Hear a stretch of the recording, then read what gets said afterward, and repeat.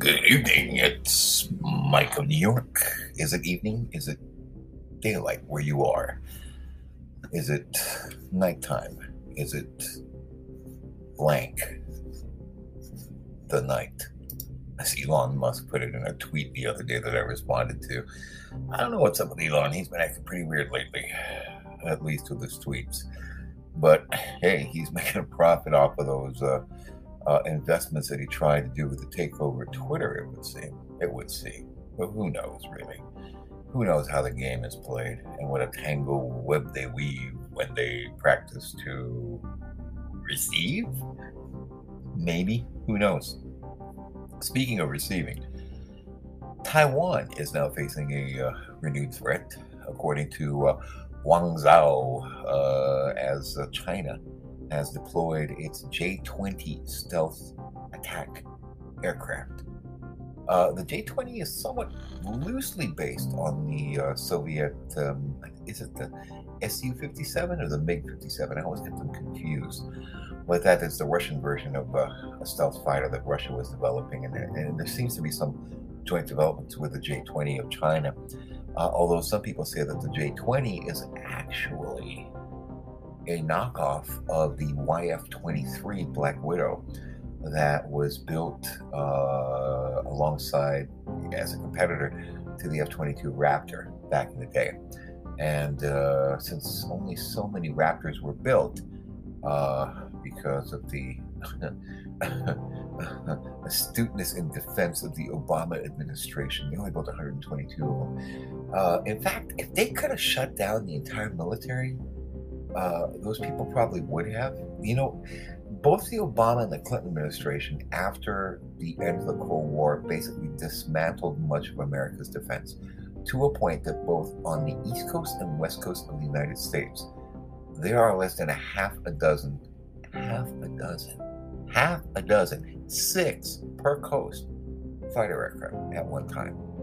And that is how bad it got when the Bush administration made their changes. Now, when the Obama administration came into office, and by the time they left, it was almost the same ratio again. They had pretty much taken it down with sequestration. And they had essentially put America at risk, primarily because they thought, nothing could ever happen again that would threaten American air superiority. Yes, right, yeah. Or maybe somebody paid somebody to make sure that would happen, to open a gateway for a rival, say like a near peer, maybe China or Russia, to be able to come into play. Who was that son of a vice president who made $1.5 billion in investment management fees?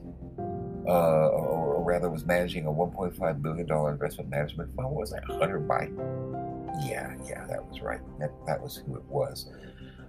But that's something for another day and another topic. Right now, we're talking about China's People's Liberation Army Air Force and how they have deployed the PL-88F. Recently began deploying its stealth fighter jets, the J-20, to patrol the disputed East China Sea and the South China Sea. Now, the Chinese have said this is just part of routine training sessions. It doesn't mean anything. Yeah, right. Let's find out more from Brickmore. China deploys most powerful fighter jet to South China Sea, by Gabriel Reyes on April 15, 2022.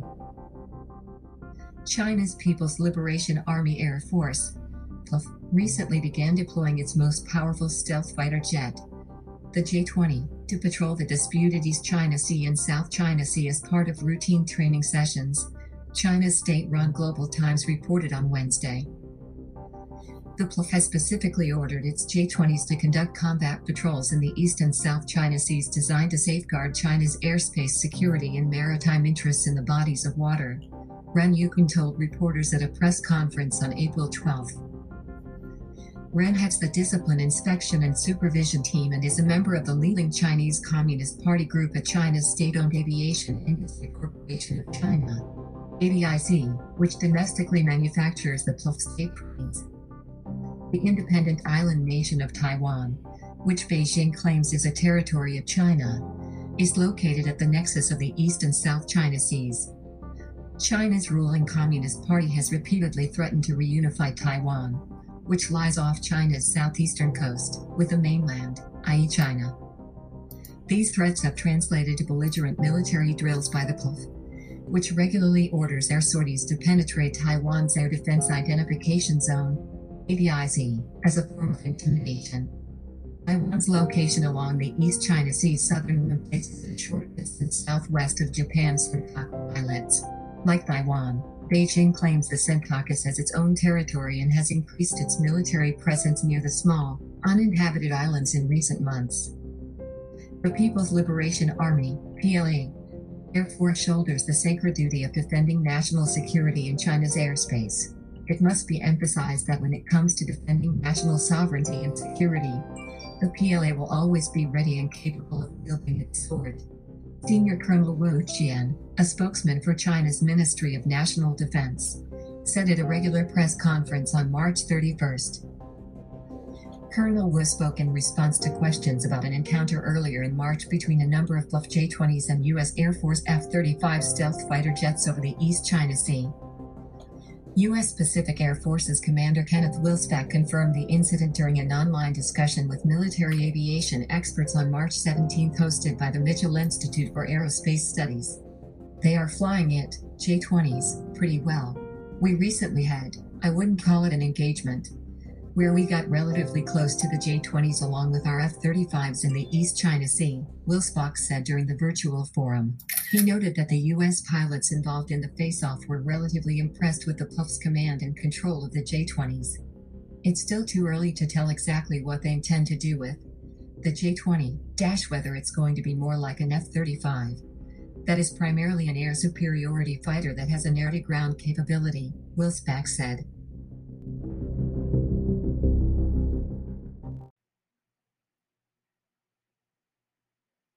At this point, it is really difficult to say what exactly, China's ultimate goal is in all this. Obviously, the Chinese have their own particular moves. And when we say Chinese, you have to remember both of these are China.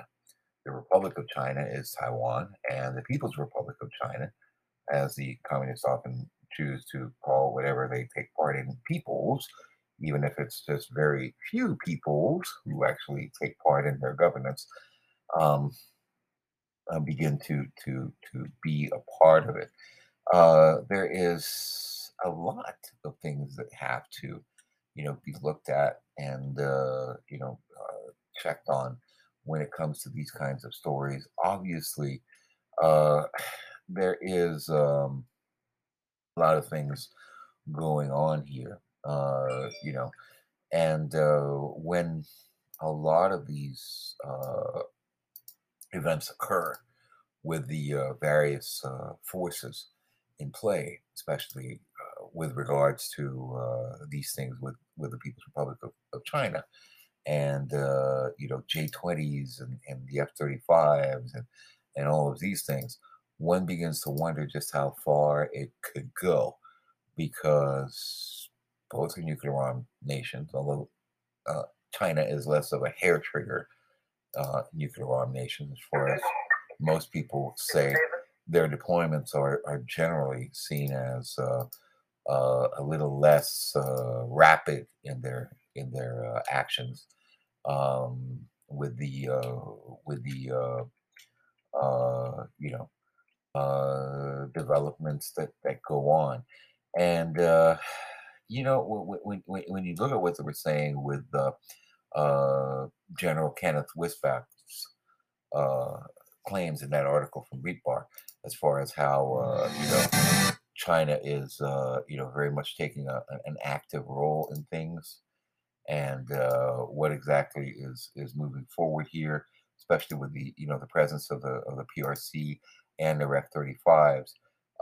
They have had quite a few interesting things. Now, the Mitchell Institute for Aerospace Studies, as was mentioned in that article that we did a playback on from Breitbart, um, pretty much talked about this issue, and we'll put that in the show notes. So this took place on March 14th, not too long ago, about a month ago or so, and how there had been some basic interaction between U.S. F-35s and Chinese aircraft. Let's listen to what General Wilsbach had to say in general on the topic of the peace and order security situation in the East China Sea and other parts of the Pacific, where these events can be somewhat well, of course, obviously a concern, especially for people who are concerned about peace and order in the region. So let's take a look at exactly what General Wishbach is up to and what he's watching right now with regard to this after this report out of China. I'm watching China very closely during this Russia-Ukraine crisis because, and I explained this at AFA, but the Chinese word for crisis has a connotation of opportunity, a dangerous opportunity. That's kind of the way it translates. And so they look at crises certainly as a dangerous situation, but they also look for the opportunity in that dangerous situation. And so I ask everybody to keep a close eye on not only China, but also North Korea, which we've seen them shooting off ballistic missiles since this started. And so is that them taking advantage of the world's attention in Europe? I don't know. But the same holds true for China. I'm keeping a close eye on where they might take advantage. And what if they do? And we have this only one theater policy, we're going to be short on capacity if we would have to be in two places at the same time, which for a country of our size and stature, and we have interests all over the world, it's not unfathomable to imagine that you might have to be in two places at the same time. That's very good. And for our audience, just to remind you, and I know we've got a lot of Air Force people out there, but remember, in Desert Storm, we had 158 combat squadrons, and today we have like 55. So we're 1/3 the size that we were 30 years ago. And readiness-wise, while not getting into specifics, we're significantly less ready than we were back then. So these are issues that really need to garner the attention of the Congress and the American public. Someone told me a statistic the other day where the Chinese pilots are actually getting twice as much flying time as U.S. Air Force pilots. And I can remember during my career, we prided ourselves on having a training edge. I think we still have a training edge, but hey, hours in the cockpit means something. So just a little bit of reinforcing statistics out there for the audience, right? That clearly fifth generation aircraft are going to become increasingly important in the Pacific, and that really kind of opens the aperture when it comes to training and partnership engagement. One of the cool things about the F-35, other than performance, is that we have 14 nations now that are operating the same aircraft. So now that our allies are gaining this capability, how does that change the way you think and plan about operating in the region? So it's great that the Republic of Korea has their first 40 F-35As, and they've expressed a desire to maybe get some more. Japan is still taking delivery on theirs. Australia as well, and Singapore has bought into the program. They don't have any jets yet, but they're going to get some soon. And there are others in the region that are interested, which I'll save for their announcement. But what we do, especially when we all get together in Hawaii, like we did last fall for the Pacific Air Chief Conference, we had a breakout session for all the F-35 users, and we spent the afternoon comparing notes. And there's a wide range of experience with fifth generation in the room from the United States and Australia, and then the other countries who are really just getting fifth generation for the first time, and the ability to share the lessons learned. So as an example, you remember this, when we first got the F-22, we flew the F-22 for about 5 years like an F-15. So we learned you don't have to do that anymore. You can fly tactics. that are commensurate with fifth generation capabilities. Well, we've shared with our partners who are buying F-35s, you don't have to fly it like an F-4 or an F-16 that it's replacing, but rather you can do fifth generation tactics. And so they're not doing the 5 years flying old tactics. They're going straight in flying the newer tactics. And so that gives them a head start compared to what we learned when we first, say, got the F-22. And maintenance practices. So, as you know, taking care of a fifth generation aircraft is a lot different on the maintenance flight line than it is taking care of a fourth gen. And so teaching them those techniques of especially low observable maintenance and making sure that the most important part of a stealth aircraft is the stealth. And if you don't take care of that, you've just spent several $100 million for a system that's really not that much better than a fourth gen platform. So low observable maintenance is something that we talk about quite a bit. But then the other aspect of what could you do operationally if your allies and partners are joining you with their assets in a contingency or in a crisis or a conflict, and you have their fifth generation fleets at our disposal to be able to create effects. And that is something that I think is our strength. It's almost our superpower. When you think about China's team and who's going to be on their team and the capabilities, one, their team is really small, but what capabilities could they bring that would trouble us? Their team doesn't bring a whole lot of troubling capabilities, frankly. But if you look at it from China's perspective, what about our team? Our team has a lot of military capability, and some of it is fifth generation, which if you're a military planner in China, that should worry you, because that's very good capability that can counter what they can bring to the fight. The Indo-Pacific region, certainly would provide some kind of solidarity for the nations of the Pacific to come together and oppose something like that. So another lesson that organizations, whether they're very prescriptive like NATO, or even ad hoc kind of organizations that come together for the purpose of current events, either one of those, I'm hopeful that the Chinese will pay attention to. The other aspect is how difficult it is to do what the Russians are trying to do, and we're seeing militarily, what roadblocks and hurdles they've had to overcome and haven't been as successful as we anticipated. What China would have to do and some of theirs with the terrain that they have to contend with around where their neighbors are at is something else that they should consider. Is that it's very difficult to conduct an invasion and to achieve the military objectives, and perhaps they might not be ready to do what they would want to do, and the immense cost that Russia is incurring to do this, from national treasure, from the lives that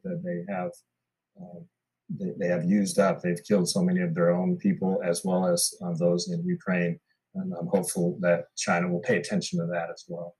So that's General Kenneth Wilsbach, speaking at this Mitchell Institute gathering. Of course, he is the commander of the Pacific Air Forces, and based, I believe, out of Joint Air Base Pearl Harbor or Joint Air Base Hickam. But I do understand that they do work out of Kadena in Japan, in Okinawa, and just as well as they do work out of Guam and Anderson Air Force Base, also in that area. As the Pacific Air Forces have their widespread areas of concern and areas of capability and operation. Let's listen to some more from General Wilsbach. There's not enough Patriot and THAADs to go around for all of those places. So I've asked the Army to work on that for us. And what we actually need is something that's a lot more agile than a Patriot or a THAAD, because it takes several C-17s or one big ship to be able to move those assets around. So they're movable and they're mobile, but they're not agile from the standpoint of it takes a lot of lift capability to move those assets around. So what we actually need is something, it's probably directed energy, but we probably need something that is agile so that we can get after those threats that I mentioned, but it's small. So perhaps you can put it on the back of a small truck, move it by a C-130, get it out to one of those islands, and then you do have some capability against ballistic missiles, some that maneuver on their reentries, also stealthy cruise missiles, and the hypersonics. And so if we have that capability out at the spokes of the ACE employment, as well as at the hubs, we're going to be in a lot better shape. And if I have a choice, what I'd like the Army to do is put some more dollars into that base defense and less on long range fires, because I actually have access through Air Force Global Strike Command. We have access to long range fires, but we don't have access to all the base defense that we need. That's a great point. And as you're talking too, I'm thinking of what was just in the news recently, and that's the Russian attack on the training center out there along the border with Poland. They launched 30 cruise missiles, and they managed to shoot down 22, but 8 got through. I mean, it reiterates the importance of air-based defense, not just against airplanes, but against missiles as well. And if you don't mind me interrupting, absolutely. But when somebody shoots, say, 30 missiles at you and you shoot down 20 of them, those are 20 effects that didn't occur. And even if 8 get through, we have the capability to do rapid run rate repair, and we also have capability to get everything airborne when we know the attack is going to occur. And so you can recover from that. But what's happened by the adversary is they've used up 2/3 of their magazine if you can keep that up. And at some point, they start running out of munitions. No, that's an excellent point, too, because for years, I know in my career and yours, too, we practiced operating under attack.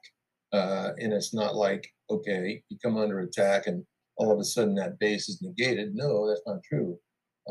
You get back into being able to operate right away. Now, you talked about the ability to maneuver defenses. One of the issues that I can recall in my time as the warfighting headquarters commander out there in the Pacific, going through several Terminal Fury exercises, was operational control of the Aegis capable cruisers and destroyers, and the question of who's got the final say-so in terms of whether they might be used for defense of a particular location versus fleet requirements. Have you been able to work through that with your Navy counterparts? We have, and a lot of the audience might not know that one of my other roles is the Area Air Defense Commander, which means I'm responsible for the ballistic missile defense of the theater. And in that role, I negotiate and communicate with the Army, with Patriot and THAAD, as well as the Navy for Aegis. And frankly, we're not caught up in who has OPCON of the asset or even who has TACON. We really operate on direct support, especially with the Navy. And so if we have an area that we need additional coverage by an Aegis ship, we talk about it and we move it around. And ultimately, the Indo-PACOM commander has the authority over where the ship ends up. But I've had really no issues with the Navy during my time in PACAF when we needed the ship to be in a particular location, maybe because a Patriot or THAAD was down, we moved the ship in. And that creates costs somewhere else with the Navy strategy. But we seem to be able to work through direct support pretty routinely, and it really hasn't been much of an issue.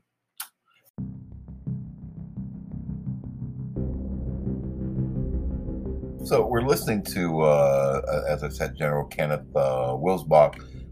General Wilsbach is, of course, attending this, or attended rather, this event at the Mitchell Institute. And, of course, this is a virtual Aerospace Nation event.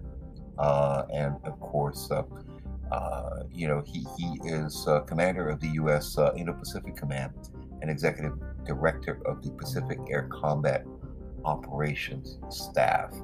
And sorry, I don't have the name of the head from the Mitchell Institute. Maybe it's written a little bit further down. And basically what they're saying is no secret that the Chinese and the North Koreans have a threat that is driving the Department of Defense and its strategic thinking and operational concepts with force sizing considerations and the associated technological investments that need to be made. So a little while ago, General Wisbach was talking about the problems with THAAD, and that THAAD, of course, is a theater area defense missile system that they use to defend allies and American territories. You have to remember, a lot of people think, oh, the Pacific Ocean goes up to the coast of California, so the defense of the nation starts at the coast of California, Oregon, Washington. No, it goes a little bit further out than that, because first of all, you got to think of Hawaii, which is a state, and the 50th state has a huge stretch of area, and then further than that, where America's day begins on the other side of the international date line, is the U.S. territory of Guam. And it's almost 200,000 residents, 180,000 basically is the population of Guam. And you have another 80,000 or so living in the island of Saipan, which is to the north, and more population, American citizen population living in Rota and Tinya. You also have the Federated States of Micronesia. You have the Republic of Palau. Now, Palau and Micronesia are separate countries. They're independent countries, but these countries are territories that cover vast areas of the central and western Pacific region. And so the border of the United States actually borders with Asia all the way out near Guam. And on that side of the international date line, that is where you see the differences. And that is the vast area that is almost 9,000 miles long from the East Coast all the way to Guam and beyond, that the United States has to defend. We also have massive fishery resources in that area that literally can feed the world, thousands and tens of thousands of times over. And these need to be protected, and these resources need to be developed. So, I'm going to put a link to the Mitchell Institute for Aerospace Studies seminar that took place, and General Kenneth Wisbach's visit there. And then we will come back with more here on Mike of New York on this and other important topics. I'm Mike of New York. This has been a look at security situations in the Asia-Pacific region.